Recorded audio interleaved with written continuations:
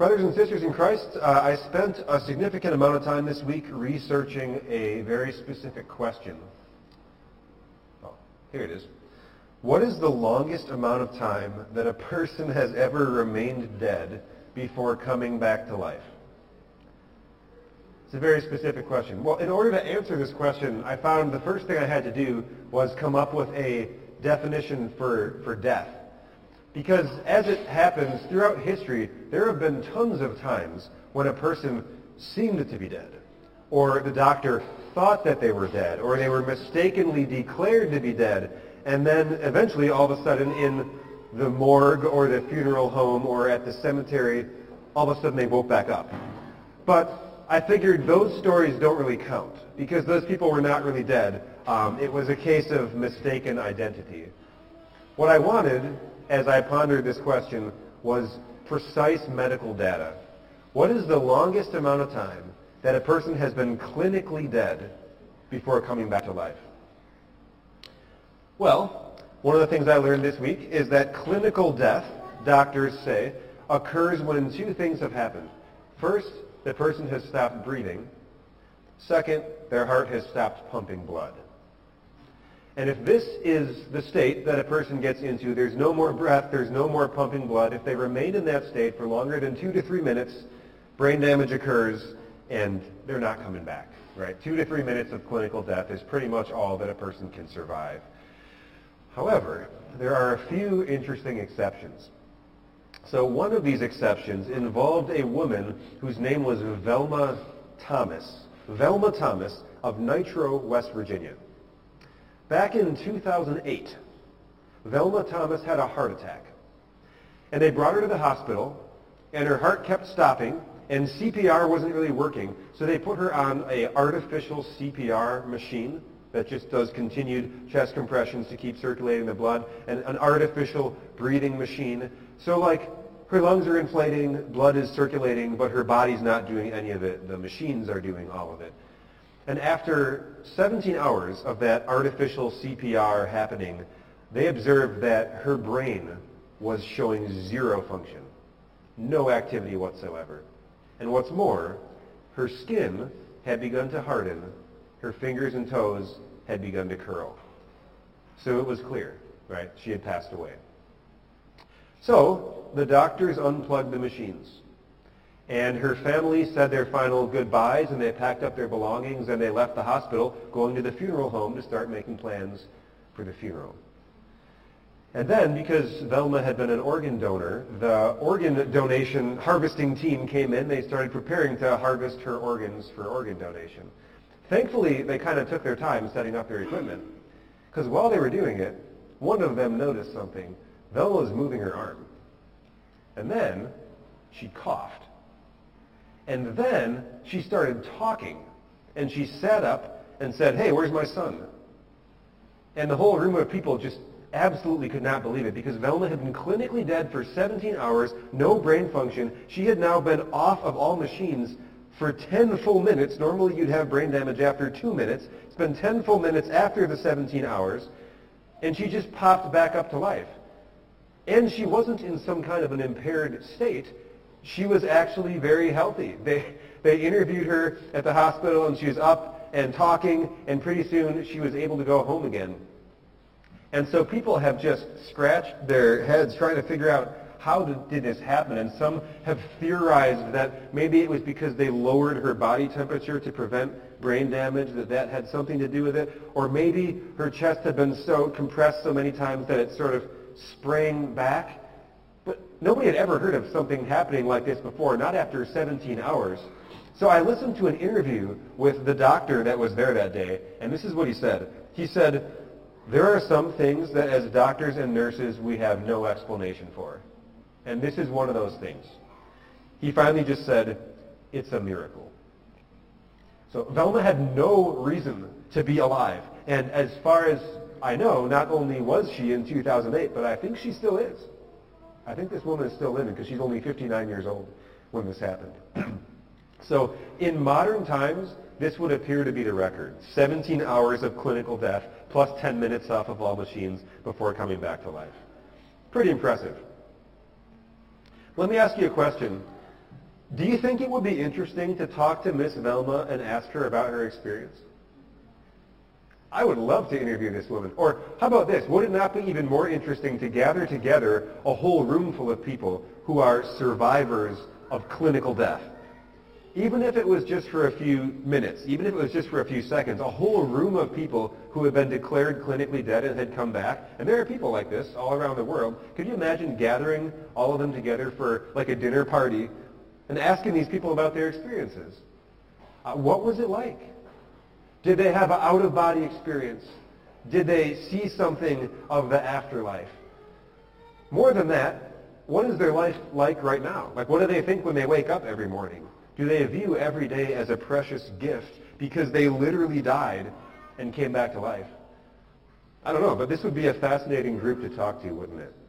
Survivors of clinical death, a truly elite fraternity. But if you go back even earlier in history, you'll find that there's an even more elite fraternity there. And it's the group of people who experience not just clinical death for a few minutes, but complete, total death, like for days. Complete biological death. They were gone until Jesus came to them, told them to get up, and they came back to life. This is a very elite, small group of people. In fact, I only know of 3 people from the Bible that this happened to. The first one was a 12-year-old girl, the daughter of a man named Jairus. She had been dead for so long that mourners were gathering for her funeral. But the funeral ended up getting called off because Jesus came walking into the room where her body was lying, grabbed her by the hand. He said, "Little girl, I say to you, get up." And immediately she did. Second person in this super elite club would be a young man from the village of Nain. And maybe that's ringing a bell for you. He was from a town called Nain, and he was leaving behind a widowed mother with no one to provide for her. This young man had been dead for so long that his funeral was over, and they were carrying his body out to the graveyard to be buried. Jesus happened to be passing through town, intersected with the burial procession, walked up and touched the casket that man was in, and he said pretty much the same thing. "Young man, I say to you, get up." And he did. And the third member of this very elite fraternity would be Lazarus, who we heard about in our gospel reading today. He died. He was buried in a tomb. He then stayed in a tomb for a full 4 days until Jesus walked up, said, "Lazarus, come out," and he did. So I think 4 days in the tomb, this is the all-time world record. And this is pretty impressive. Again, how fascinating would it be to meet with and interview any of these people, but especially, how interesting would it be to talk to Lazarus? Like, people have asked me the question before, if you could have lunch with any person from the Bible, who would it be? If it's not Jesus? If it's not Jesus, I think I would probably choose to have lunch with Lazarus. This guy fascinates me. I would love to hear more of his story. We don't actually know a ton about Lazarus from the Gospels, but kind of the main thing that we do know, based on different sections from the different writers, is we understand Lazarus was a good personal friend of Jesus. He's a close personal friend of Jesus. And that's kind of cool, because we think of Jesus, we're talking about it with the kids, right? What do we think of Jesus doing?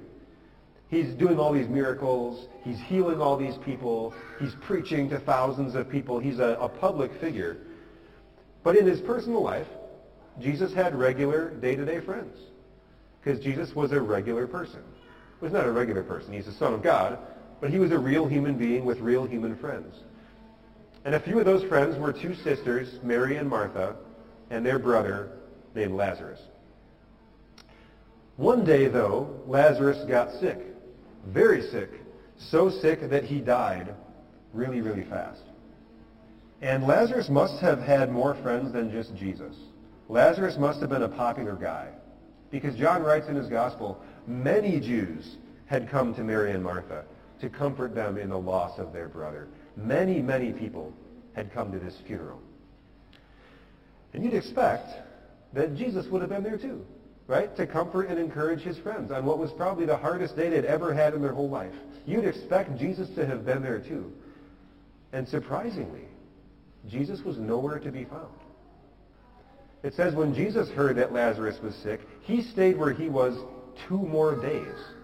And only then he finally said to his disciples, let's go back to Judea. By the time Jesus got there, not only had Lazarus died, but his body had been lying in a tomb for a full 4 days.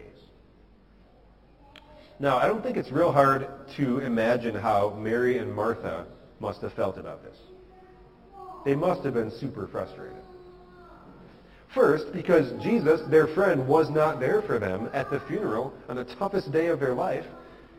But secondly, because Jesus was this amazing healer, right? Wasn't this Jesus' thing? He's constantly going around healing people with every type of a physical ailment. Could he not take time this once to heal someone who is actually part of his personal life? Could he not have taken time just this once to heal the person who was his close friend? So I think Mary and Martha are pretty frustrated. And you can tell. They have different personalities. Martha's the more outgoing one, Mary is the more reserved one. But it just tells us when Jesus came to visit, Mary did not come out of the house to meet him. He just stayed inside. Martha came out, but when she talked to Jesus, you can feel the frustration in her voice. Lord, if you had been here, my brother would not have died. There's a lot packed into that sentence, isn't there, if you look at it? I mean, first of all, Martha knows that Jesus is the Lord. He's God. She believes that he's true God with all God's power. She knows that he has the power to prevent people from death, to heal people's sicknesses. He's done it before. So you can see her faith in who Jesus is, and yet you can also see her frustration. He could have saved her brother. He chose not to. As you think about those mixed feelings from Martha, I wonder if you've ever felt those mixed feelings yourself.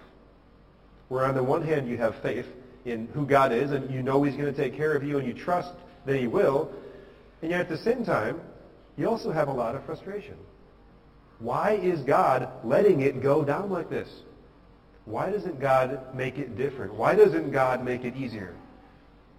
You ever have that combination of mixed feelings? Faith combined with frustration? I know that I do. So these are the things that Martha is processing as they go down to the gravesite. And it's she and Jesus and her sister Mary and this whole crowd of onlookers who are at the funeral are kind of coming with them. And Martha then looks at Jesus and sees the tears running down his face and remembers how much he loved her brother. And we're told that the onlookers are whispering to each other, look how much he loved him. And others are saying, yeah, but he healed all these other people. He healed the blind man recently. Could he not have healed this one man? So these are the different things that Martha is processing. And then Jesus says to her, your brother will rise again. What do you think Martha makes of this statement? She says, well, thanks, Jesus. Thanks for the encouragement. I have faith. I know he's going to rise again at the last day. This is encouraging, but maybe this is not real encouraging right now because I miss my brother right now. And Jesus responds and says, well, talking about resurrections, I am the resurrection and the life. The one who believes in me will live even though they die, and whoever lives by believing in me will never die. Do you believe this? Martha says, yeah, I believe this. I believe that you are the Messiah, the Son of God, who is to come into the world. So faith mixed with frustration. They go, they pick up Mary, and they walk to the tomb. Jesus is standing there. Tears are rolling down his cheeks. He's processing. He missed the funeral. And then all of a sudden, Jesus says the thing that nobody is expecting him to say. He says, roll away the stone. And people are looking at Jesus like he's crazy. Like, come on, Jesus, no. And people are looking at Mary and Martha like, what is their reaction going to be? And finally, Martha says what they're all thinking. Lord, by this time, there's going to be a bad odor because he's been in there for 4 days. He's dead, Jesus. You missed the funeral. You missed the viewing. The time for seeing your friend is over. It's over, Jesus. Just let it go. But Jesus refuses to let it go. Instead, he says, did I not tell you that if you believe, you will see the glory of God? Roll away the stone. they're looking at each other, right? And finally, they roll away the stone. And Jesus looks up to heaven. He says a prayer to his heavenly Father. Then he looks into the black mouth of that cave. In a loud voice he speaks, "Lazarus, come out." And nobody would have believed what happened next except that they were there and they saw it. It says the dead man came out. And as you read the verses the way it's described, it's a shuffling kind of, he's all tied up with these grave clothes. So maybe he's like hopping out to the front of the cave. And Jesus says, take the grave clothes off this poor guy and let him go. And then John just ends the narrative right there. And he leaves it to us to get to imagine the rest of this scene that followed. Like brothers and sisters running towards each other, half stumbling with excitement and falling into each other's arms. And maybe like you picture Mary and Martha and Lazarus and Jesus in this big group hug with tears dripping down all their faces. Because Jesus has done miracles before, but this is next level. This is unreal. Lazarus had been dead for 4 days, and in front of everybody, Jesus calls him back to life. John writes, therefore many of the Jews who had come to visit Mary and had seen what Jesus just did believed in him. Well, no kidding. Incredible. Well, let's press pause here on the Lazarus account, and let me just ask you this question. Is there anything about this resurrection story that seems familiar? A big walk-in tomb. A big stone rolled away. A body that's been in there for days and days and days. Grave cloths that aren't needed anymore. Does this remind you of anything?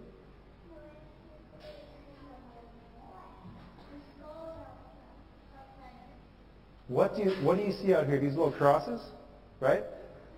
That maybe gives you a clue of what this is connecting us to. The resurrection of Lazarus is so similar to the resurrection of who? Jesus, right? It's a walk-in cave. It's a roll-away stone. It's multiple days. It's unused grave cloths. And it's only going to be a few months after this miracle that Jesus himself dies on the cross and 3 days later comes walking out of his tomb alive. So we're now getting this theme, like towards the end of Jesus' ministry and leading up towards Easter. And the theme is this. In Lazarus' resurrection and even more in his own, Jesus proves, as the Son of God, he has absolute authority over death. Jesus has absolute authority over death. And that's important because death touches everyone, doesn't it? It's been said there's only 2 things for sure in life.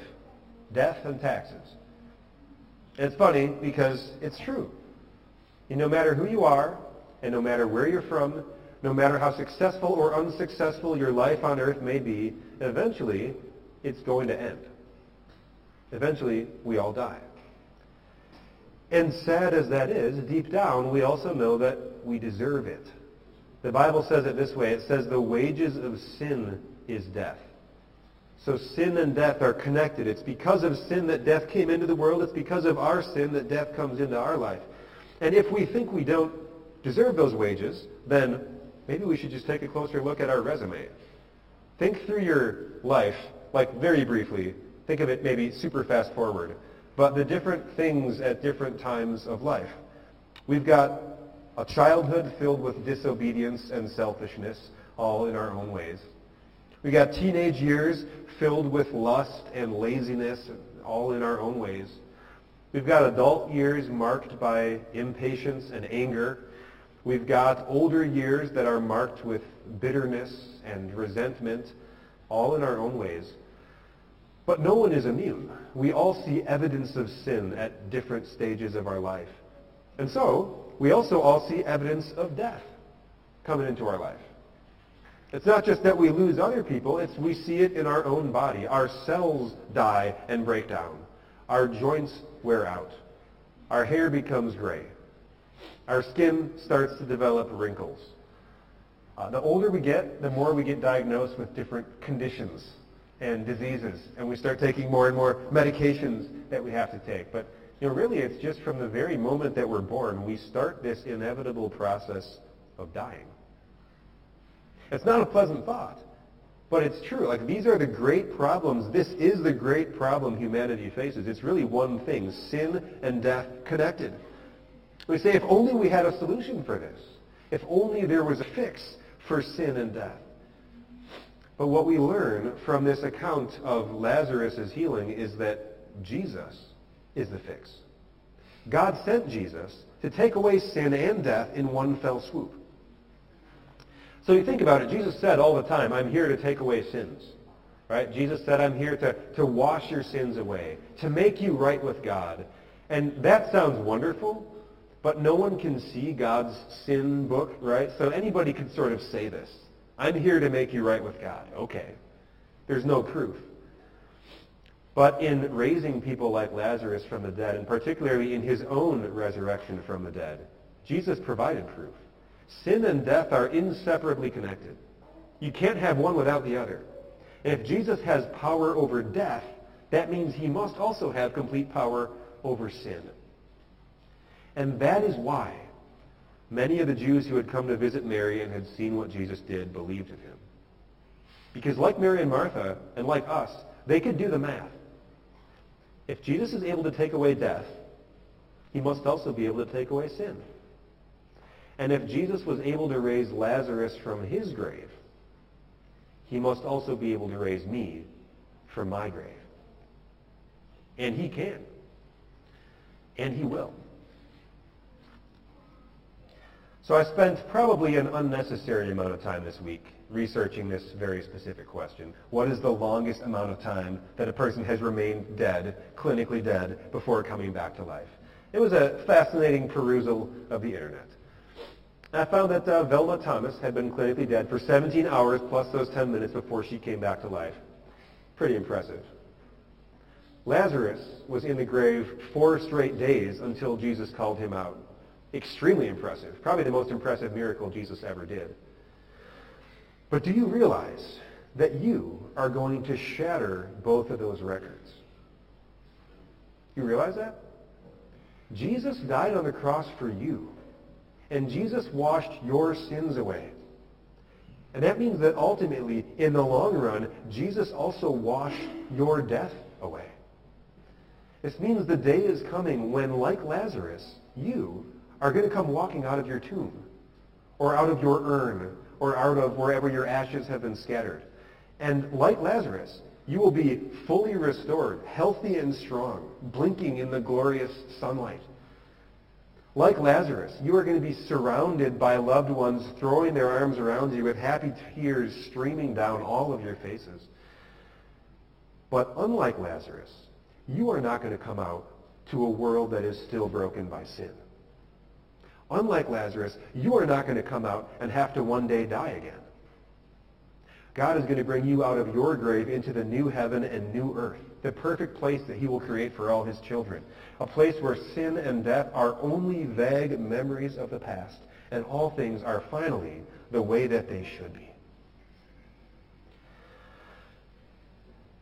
Way back in Old Testament times, way before Lazarus, way before Jesus, there lived a man named Job.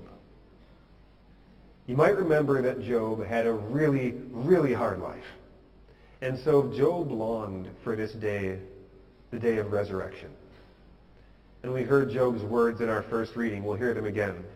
Job said, I know that my Redeemer lives, and that in the end he will stand upon the earth. And after my skin has been destroyed, yet in my flesh I will see God. I myself will see him with my own eyes, I and not another. How my heart yearns within me. And our hearts yearn within us too, longing for the day that we will get to be with God forever. Because we have a Savior who took our death and gave us his life in exchange. Amen.